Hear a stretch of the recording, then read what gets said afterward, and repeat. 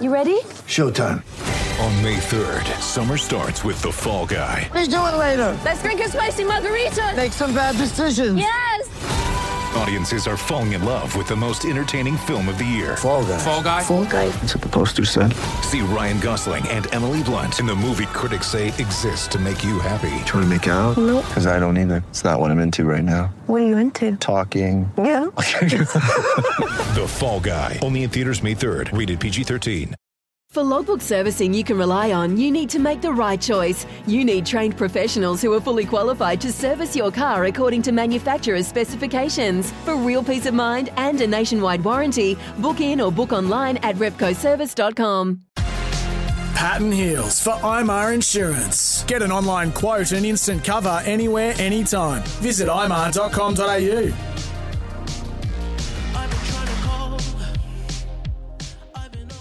Cam will be joining us shortly, Heels, but just repeating that news, they made an early decision, early as in, well, today's Wednesday, the meeting was Saturday, but they were saying 8:30 they were going to make an announcement, but Racing Queensland has already announced that Saturday's meeting will be, the Doomben 10,000 meeting will be moved from Doomben to Eagle Farm. So, I mean, that was the right call. Definitely, because it is going to rain a lot more. Yeah. These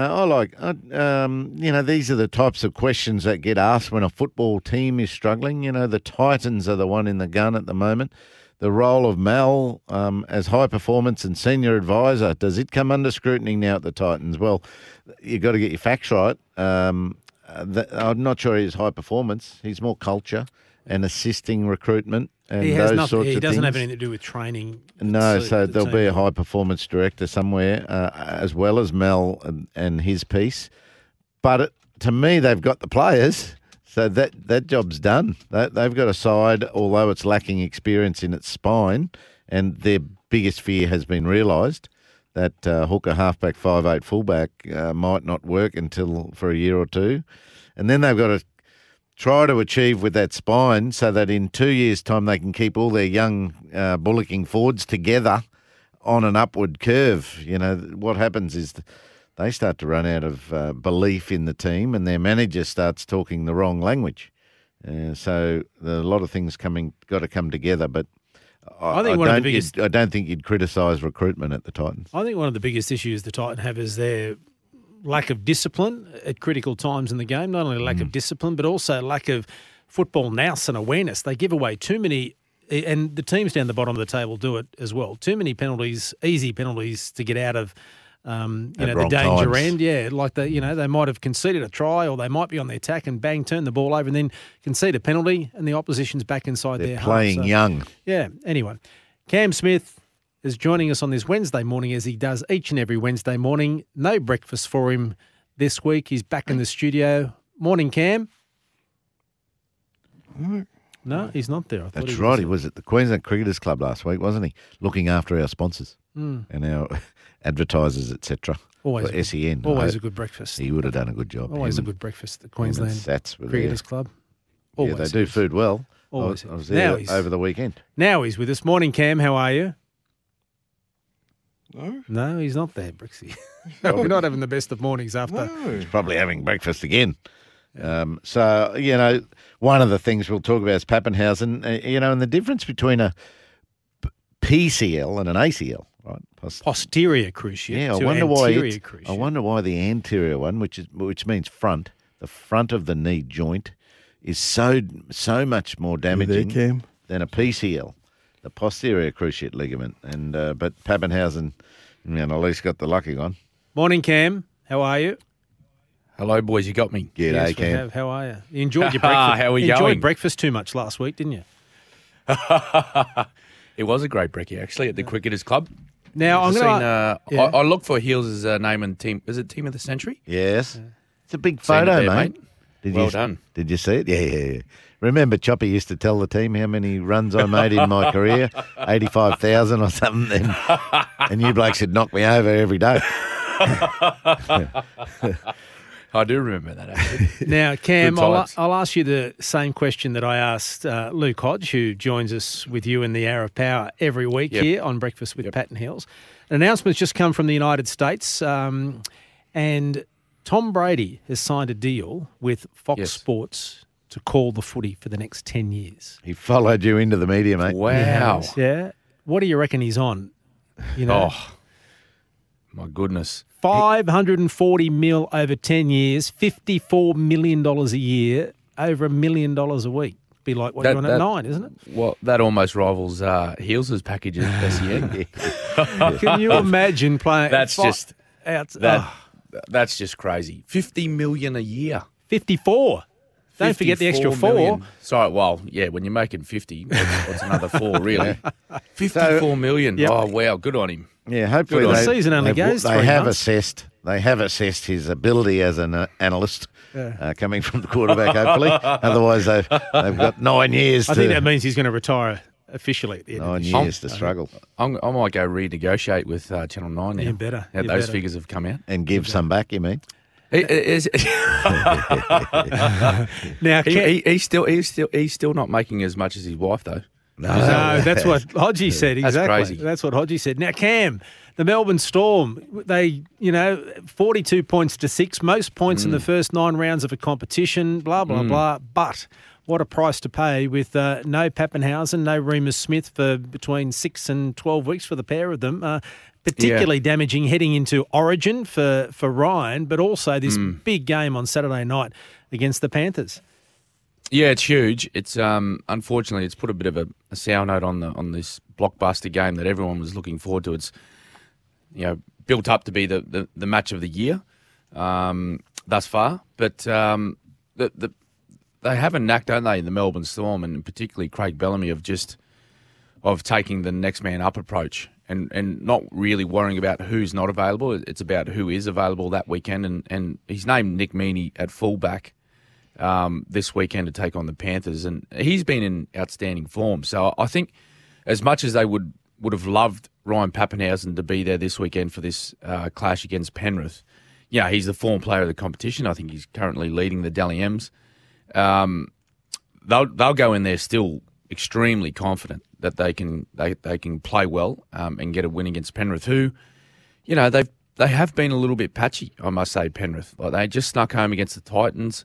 Last week, Parramatta really, really took it to them and unsettled them in certain aspects of the game, and they snuck away with a close victory. So, I think the fans, particularly this weekend being Magic Round, I think they would have loved to have seen one of the best players in the competition in Ryan Pappenhausen playing for the Storm. But although he's not there, and Remus Smith, as you said, he's not there as well, they'll still go up to Brisbane and be extremely confident about playing well and getting a win. One of the Panthers' requirements to beat the Storm would have been to stifle their attack. What else have you got to do if you're going to beat the Storm? Oh, I just think being able to control momentum of the play, the ball Heels. When I'm watching Melbourne at the moment, the thing that they're doing so much better than everyone else is the speed in which they're playing the game. Yeah. Like when they've got the football. We all know about the defensive pressure that they apply to teams when they've got the ball, but as soon as they transition into attack, they are just full out speed. And I'm not just talking about the outside backs here, Heels. Like I'm talking about the forward. You watch the pace in which the forwards get the ball, get across the advantage line, and as soon as they make contact with defenders, they find the ground and they get up and play the ball, and which then promotes Harry Grant into the game. He gets out of dummy half. He's out there scheming. He's showing the football, and that brings Munster and Jerome Hughes and obviously Ryan Pappenhausen into the match. And when you see the Storm, particularly their second halves, where they just absolutely steamroll teams, it's just opposition defences, they're on the back foot the entire time.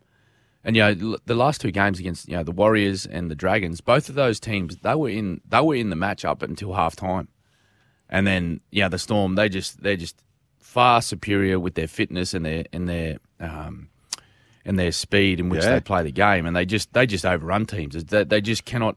It's like the floodgates open in the second half. Yeah. So the key to play against that, would it be to keep the attacker on his feet? Don't let him find the ground. Well, possibly, and that's a tactic I think some of the good defensive sides employ, is that there's a rule where the referees allow you a little extra time with a standing ball carrier. Yeah. So when the tackle's completed and you haven't actually taken the ball runner to the ground, they actually allow you maybe a second longer standing. But then also that makes it a little bit harder for defenders to get back in the line at times. So it's a difficult one. If I'm Penrith or if I'm anyone playing Melbourne, what I'm doing is I'm trying to force them to start their sets as close to their own try line as possible. And now I know that's extremely hard because of how good a defensive side they are, so it's really hard to get down the field in the first place. But if you can just find a couple of little inroads each set where you gain a little bit of momentum and you make some good yards, and you really need to have a smart kicking game, which Penrith do. They've got one of the best general play kickers in the game in Nathan Cleary. Yep. If you can pin the Melbourne Storm close to their try line for as long as possible in the game, it'll go a long way to winning, because we know that they will attack you from anywhere, Melbourne. They'll be 20 metres, 25 metres off their own try line, and they're happy to shift, particularly to their left-hand edge with Munster and Kenny Bromwich and Justin Olam over there. They will attack you from anywhere. So I think that's the key, is to, you need to have a strong kicking game. You need to have, some physicality about you with your defence to try and minimise the metres they make, and just keep them as far away as possible from your try line for as long as the match you can. Is Cronulla the real deal this year, Cam? They've had a great start to the year. Nicho Hynes has been terrific. They've all been terrific. Yeah. That win over the Warriors on the weekend with 11 men for a time and 12 men for another time was outstanding.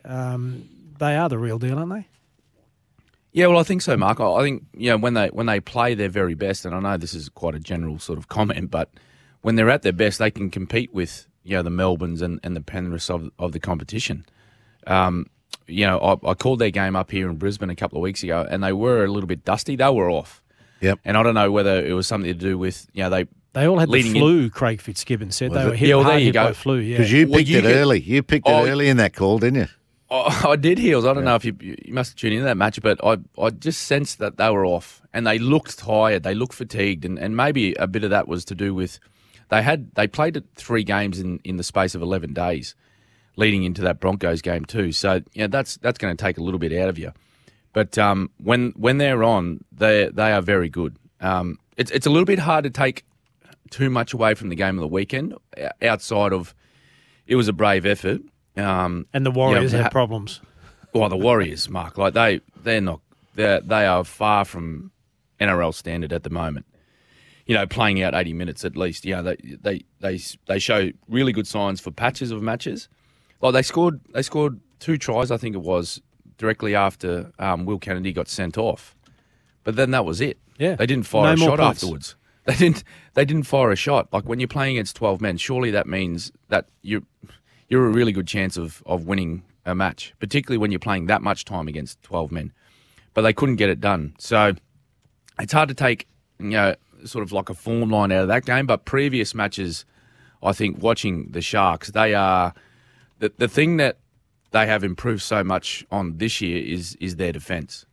And I think that's directly from having Craig Fitzgibbon as coach and having that mindset that he had playing, for the most part of his career at the Roosters, where when he was a player, it was all about physicality and just imposing yourself on the opposition and just not giving them any opportunity to be in the game right from the start. So that and Nicho Hynes has been a revelation for them, wearing the number 7 jersey.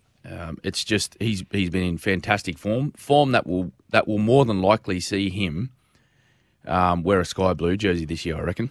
Well, in that utility role that Pappenhausen was going to play, maybe for game. Yeah, one. I think so, and I think even if I may have mentioned this on your show, Heels, or whether it was on the captain's run, but I actually felt that they would have gone with Nicho Hynes anyway, even if Ryan Pappenhausen was fit. Righto. Given, I just think that they'll pick Tedesco no matter what. Is he the form fullback of the competition? No, Pappenhausen is, but they would have still picked Tedesco at fullback. He's their captain. He's proven his value to the team over the past several seasons in Origin. He's picked up man of the series a couple of times, so he was going to be there. He was going to be their number 1 and their captain.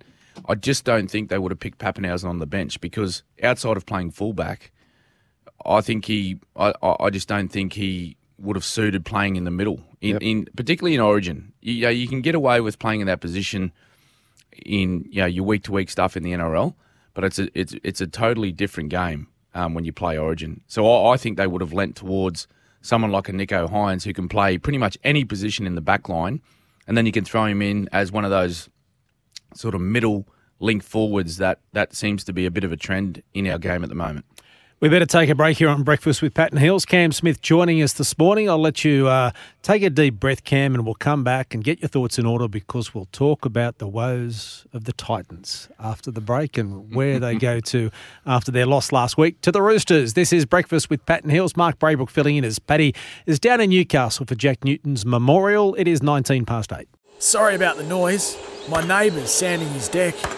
My motto, don't work on your deck, play on it.